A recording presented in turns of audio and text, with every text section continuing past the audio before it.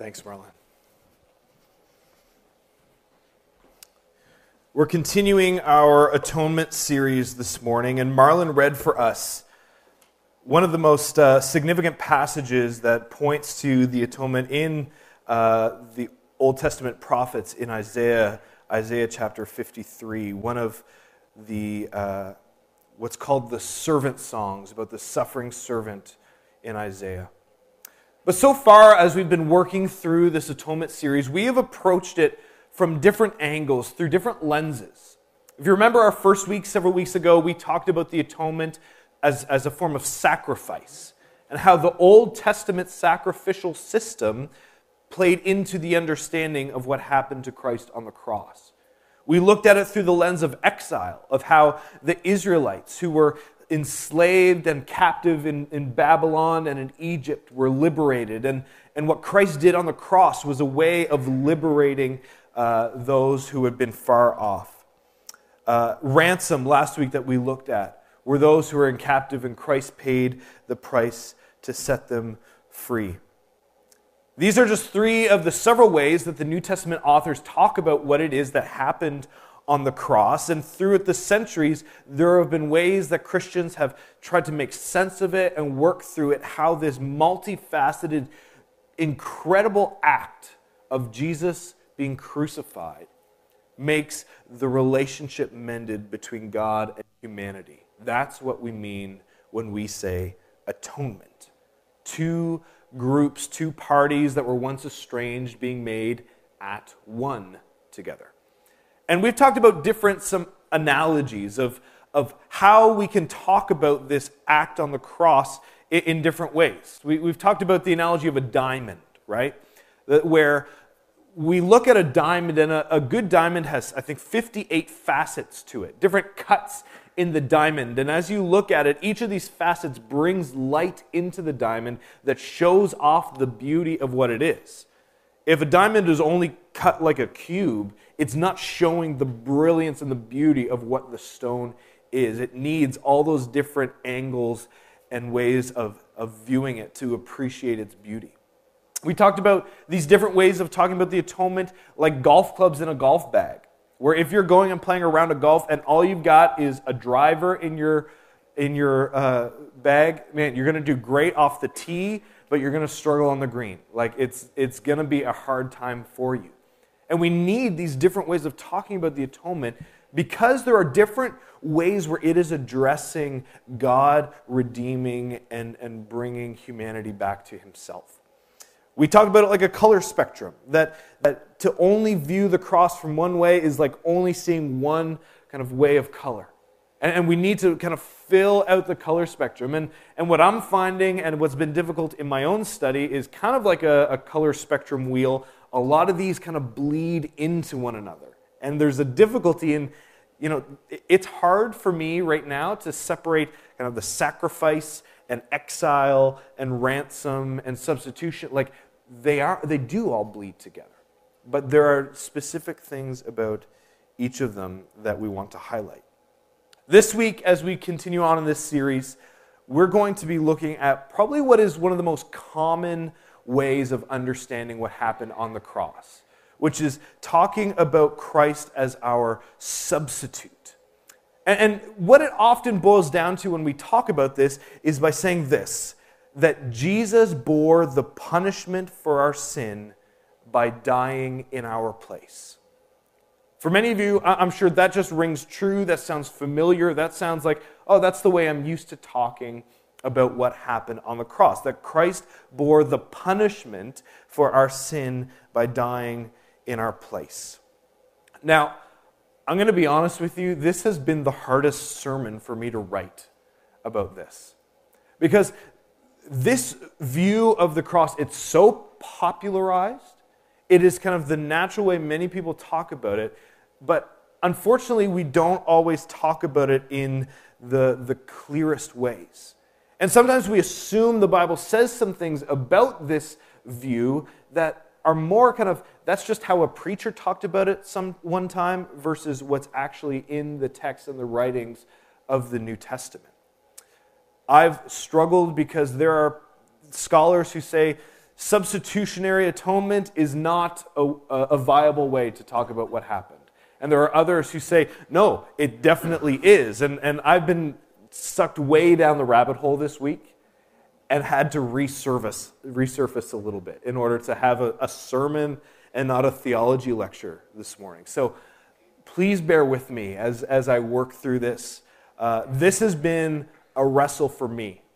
In my theology, one of my theology classes in seminary, I wrote a paper starting out of trying to say, substitutionary atonement isn't the best way to talk about what happened on the cross. We probably shouldn't use it.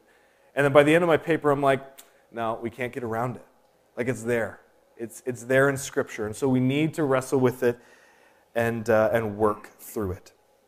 So, this picture of substitutionary atonement goes by a longer name typically, where we needed to pull out the duct tape, where it's often called penal substitutionary atonement, which has the connotation of punishment, the penal side of it, right? That not only did Christ take our place, but Christ was punished in our place. And this phrase was coined by a guy in the 1500s named John Calvin. And John Calvin was kind of one of the big theologians of the Protestant Reformation, once the Protestants broke off from the Catholics in the 1500s.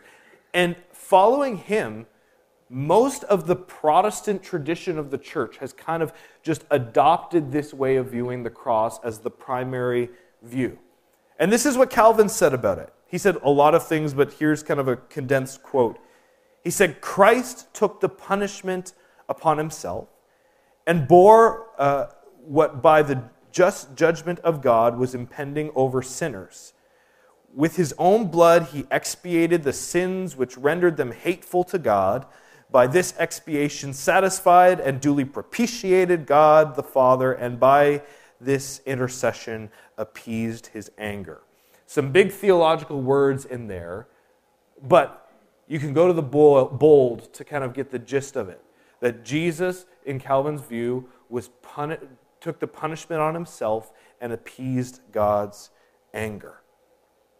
This is a controversial view for many people, where maybe more liberal traditions will say, I don't like this picture of an angry God who needs to be appeased. And maybe this is a way of talking about God as a violent God, a way that emphasizes his anger in an unhelpful way.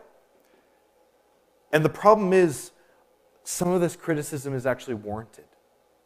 Because some of the ways we've talked about this is more like a caricature of what actually happened, where we emphasize certain things to make a point rather than what is actually there being talked about in the text. You know what I mean by a caricature, right? I have an example here up on the screen. Steve Carell as Michael Scott in The Office. Like, a caricature is an image of the original subject, but there are certain aspects of it that are emphasized, overemphasized, to kind of make a point, right? Listen, Steve Carell's got a big nose, but it's not that big, right? But they emphasize it to kind of show that, right? He's got a toothy smile, he's a goofy guy, but they just overemphasize that in the caricature. Here's my fear, is that a lot of the ways that we've talked about Jesus' substitutionary death on the cross is a lot more like a caricature of what happened than what actually happened. And some of the things that we emphasize in the caricature are actually unhelpful and actually take us down a road that create a caricature, a picture of God that is inaccurate, that mischaracterize him. So here are some of the caricatures that maybe you've heard this before. This is kind of a way that you've understood this. That God, in his kind of anger, pent-up anger towards sin, kind of like unloads all the bullets of his gun on Jesus on the cross so that he's got no bullets left for you and I. That all of his wrath and anger is just poured out, so there's no more wrath and anger left for you and me. Or maybe you wouldn't have said it this way, but this is kind of how you received it, is like God's mad And so he's kind of coming with the fist to punish sin. Luckily, Jesus kind of like jumps in the place and he takes the punch on the nose instead of you and I getting the punch on the nose. Sometimes our way of framing the gospel isn't so much that God so loved the world, but so much more like God is so angry that he killed Jesus. And that our picture of the good news actually doesn't sound like good news. It sounds like God's actually just really upset and someone's going to have to die. Someone's going to have to get the end of the stick for it. I want us this morning to look at what it means for Jesus to be our substitute on the cross. More from what the writings of the New Testament say and the emphases of Jesus' disciples and early followers who wrote the New Testament, rather than the ways that preachers have taken it and run with it throughout the years. Because listen, this picture of the cross is easy to preach. It's easy to like emotionally manipulate people, of like sinners in the hands of an angry God. Like you are a spider on a spider web being like swung over the fires of hell. Like God is so mad at you and he killed Jesus. I want us to dial it back and actually look at what the New Testament emphasizes and talks about when it comes to the death of Christ in our place. So here's a few things that we need to look at. Is the motivation of the cross is love, not anger. The motivation is love, not anger. When our picture of the cross is God was so angry he killed Jesus, that overemphasizes wrath and anger in a way that isn't there in the New Testament as they reflect on what happened on the cross. Rather, we have the passages that we know very well of John 3:16 and 17, which says, God so what? Loved the world that he gave his Son, that whoever would believe in him shall not perish but have eternal life. For God did not send his Son into the world to condemn the world, but to save the world through him. Another important thing to remember in terms of this motivation being love is being reminded that we worship a God who is Trinity. A God who is Father and Son and Spirit together. And so this isn't like, as some have mischaracterized, this act of divine child abuse, where the father is beating an innocent son. But it is the Father and Son and Spirit together before the foundations of the world, deciding together that we will take care of the sin of humanity. And so the Son says, I will go. And the Father, they work together in this act. It's not the Father needs to take it out on someone, so I'm going to take it out on the Son.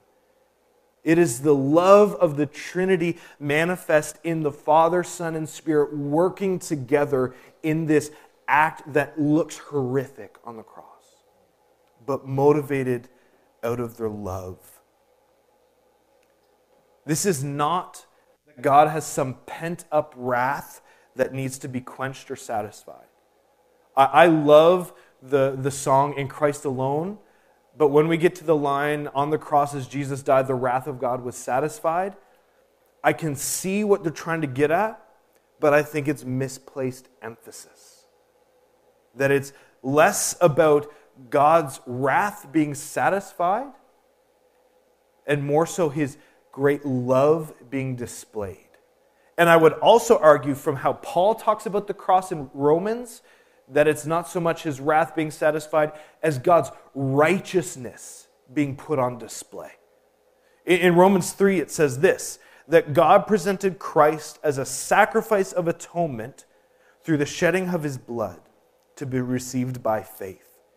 He did this to demonstrate his righteousness, because in his forbearance he had left the sins committed beforehand unpunished.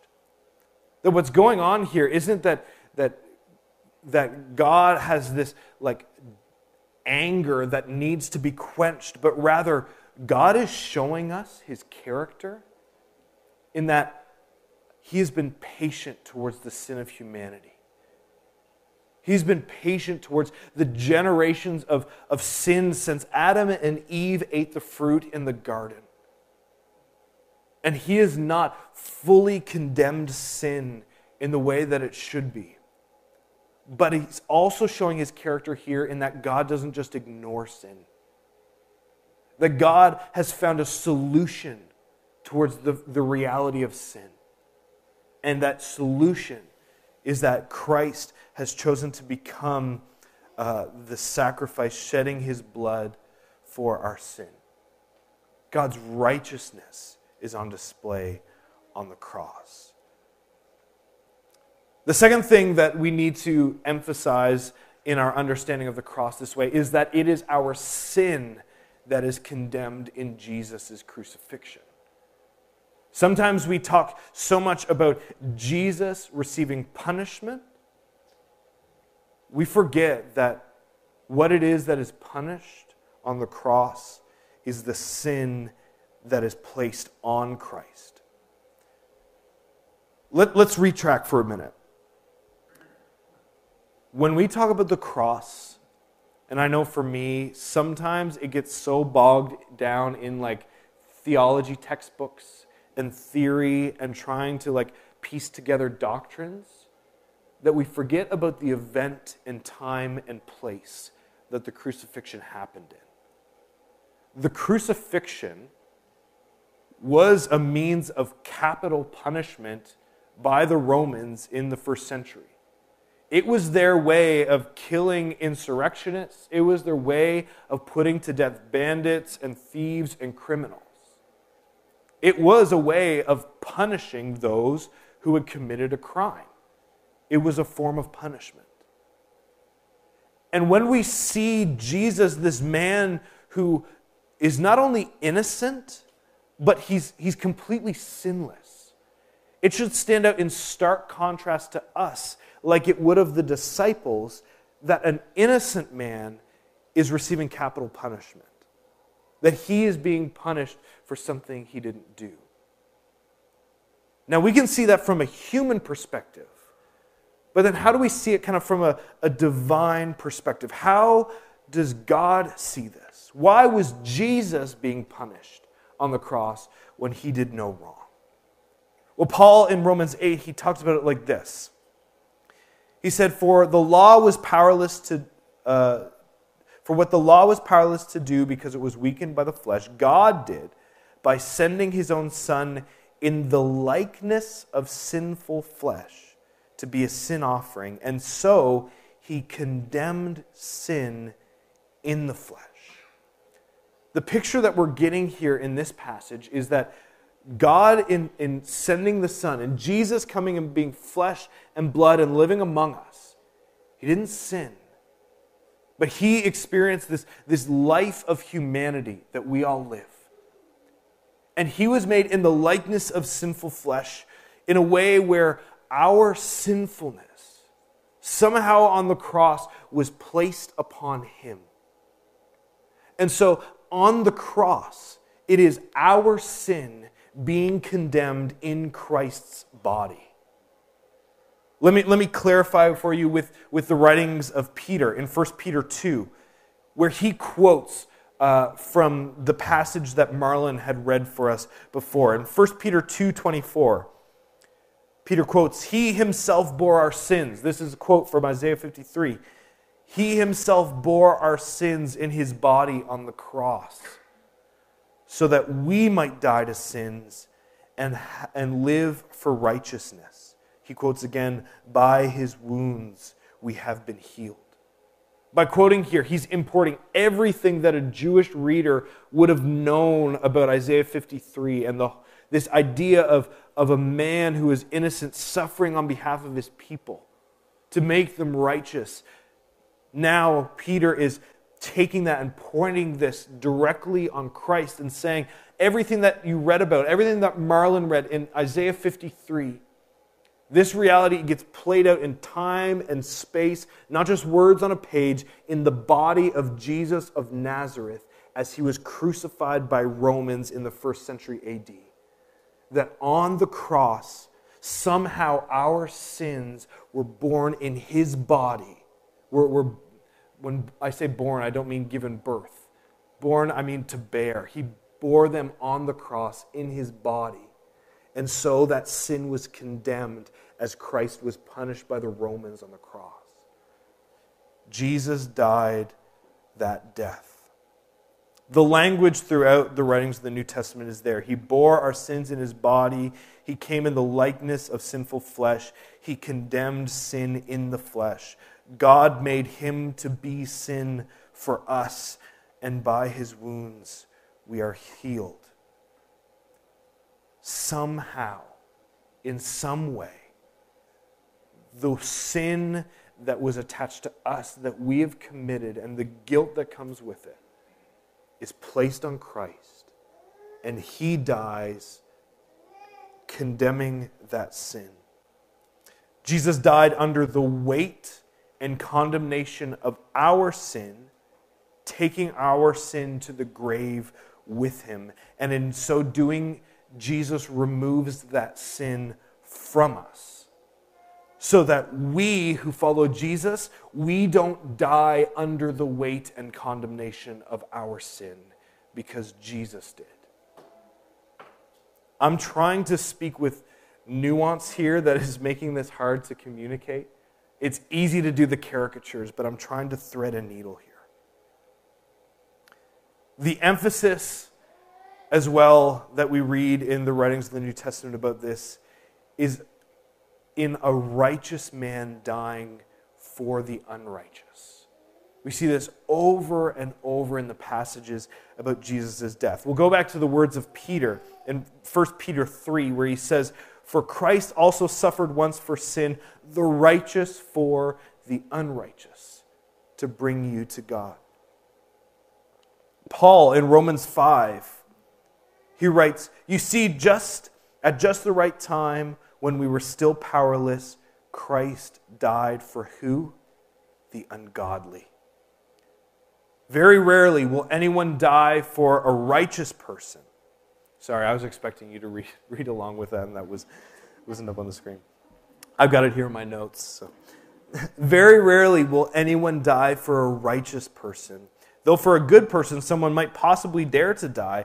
But God demonstrated his own love for us in this: while we were still sinners, Christ died for us. The righteous died for the unrighteous. The Son of God died for the ungodly.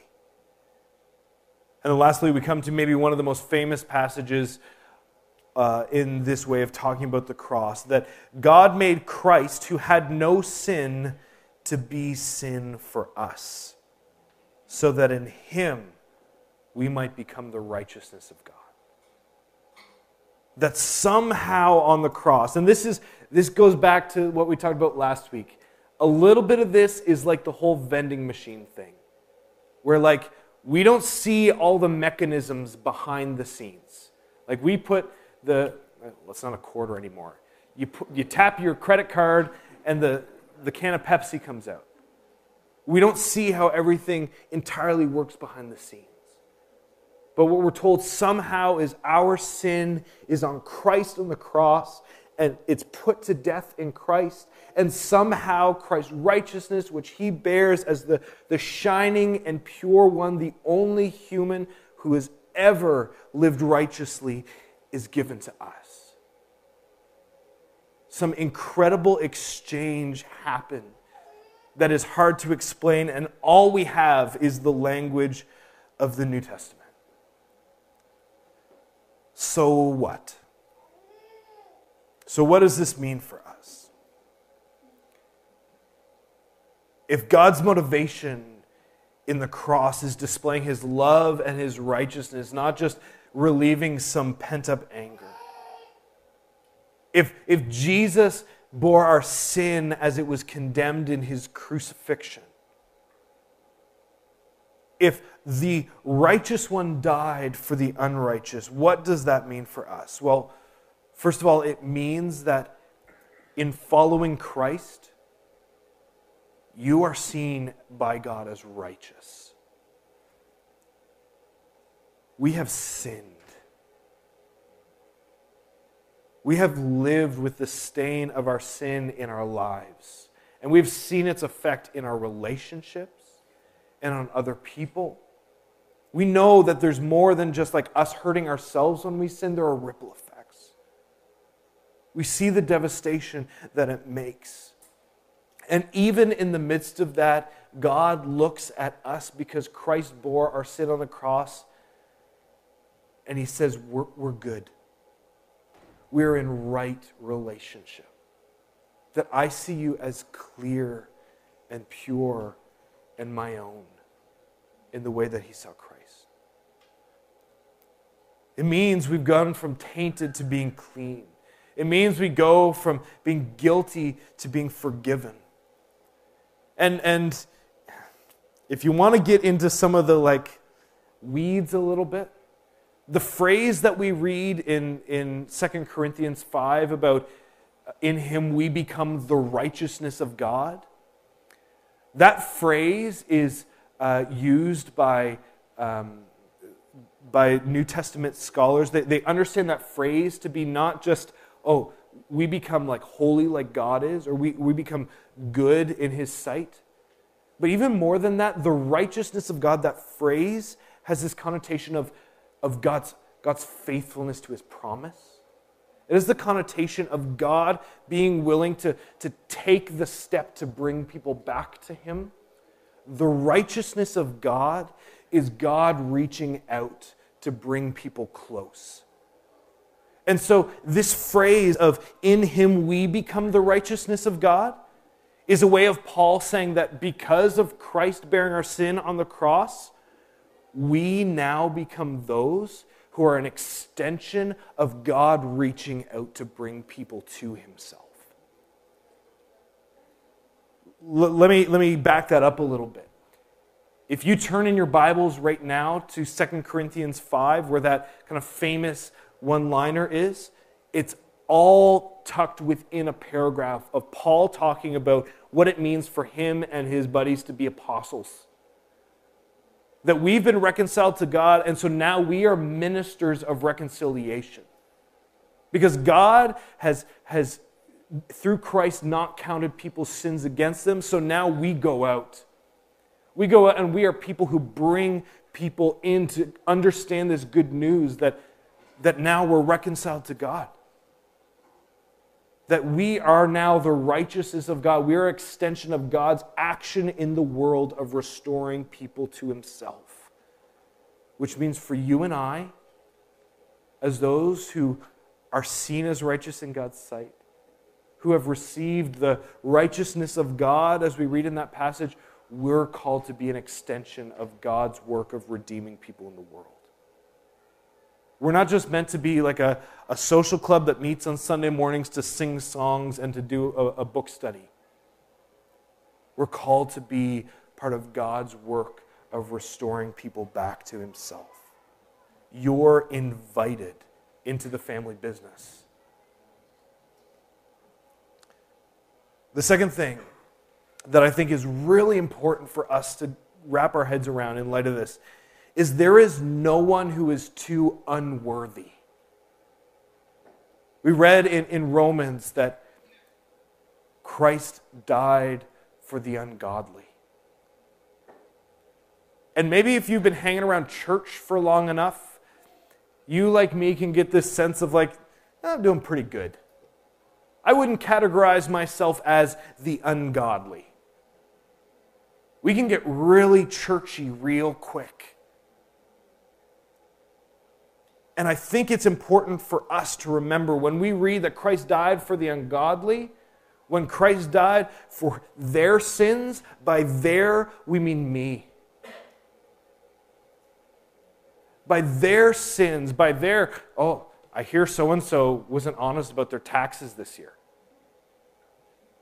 Their sins is also my sins. It's also my anger and my lust and my selfishness. And so as we look around the room, as we look at our neighbors in our community, and we have this temptation to say, they're the unworthy ones. we need to remember that we're the unworthy ones too.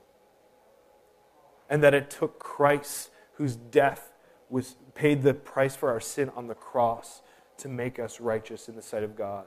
That it is Christ's work, not ours. We didn't make ourselves righteous, Christ did.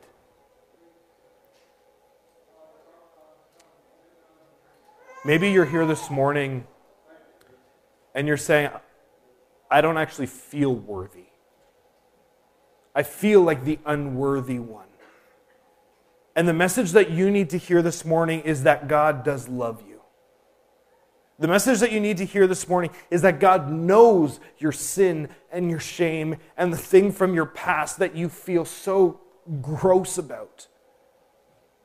And you need to know that by placing your faith in Christ, that sin was borne in Christ's body on the cross and was condemned in his crucifixion. And so it's paid. And you're in the clear, and you're righteous, and you're worthy in the eyes of God. It's paid for. It's taken care of. God offers you forgiveness. He calls you righteous, and he invites you to live out this righteousness of God, extension of the family with him. He took our sin. He bore it on himself. His righteousness for our unrighteousness. Our sin for his salvation. So this morning, as we turn our eyes towards this table, where we celebrate this kind of symbolic meal of bread and juice, which point us back to Jesus' Last Supper with his disciples. Right? Where he took bread in his gathering with them and he broke it and he said, "This is my body, which is for you." The body that bore our sin. And he took the cup and he said, "This is my blood poured out for the forgiveness of your sins." We remember that. We remember that the price was paid. That he bore it on the cross and we are now seen as righteous. We are going to reenact this meal this morning that Jesus had with his disciples. But also we're going to symbolically reenact this great exchange this morning that took place. Our sin placed on Christ to receive his righteousness. And what we're going to do, it might push you out of your comfort zone a little bit, and I think that might be good for us. But I'm going to invite you this morning, that the band is going to play a song. And myself and Sarah are going to be up here with the elements for you. And what I'm going to invite you to do is for you to take one of these white cards that you see stuck in the chair in front of you. And I'm going to ask you to be brave here. I'm going to ask you to write the sin that Christ has borne on his body and condemned in his crucifixion. Write it on the card. He died for my anger and my lust and my selfishness. And I'm going to invite you to come forward, and I'm going to invite you to throw it in the trash. To come forward and get rid of it. Because it's been taken off you. It's been taken off you and it's been placed on Christ. And I want you to take off the sin from yourself, and I want you to receive what Christ has given you.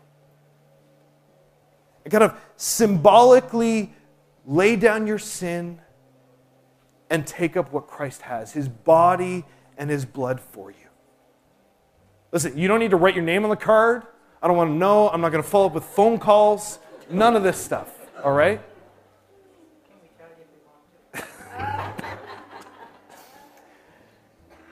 But as we sing this next song, I'm going to invite you to come forward and receive the elements if you would like to participate in communion. And as you do that, you can place your sin in the trash. Give over to Christ what he's borne on the cross and receive what he has given for you.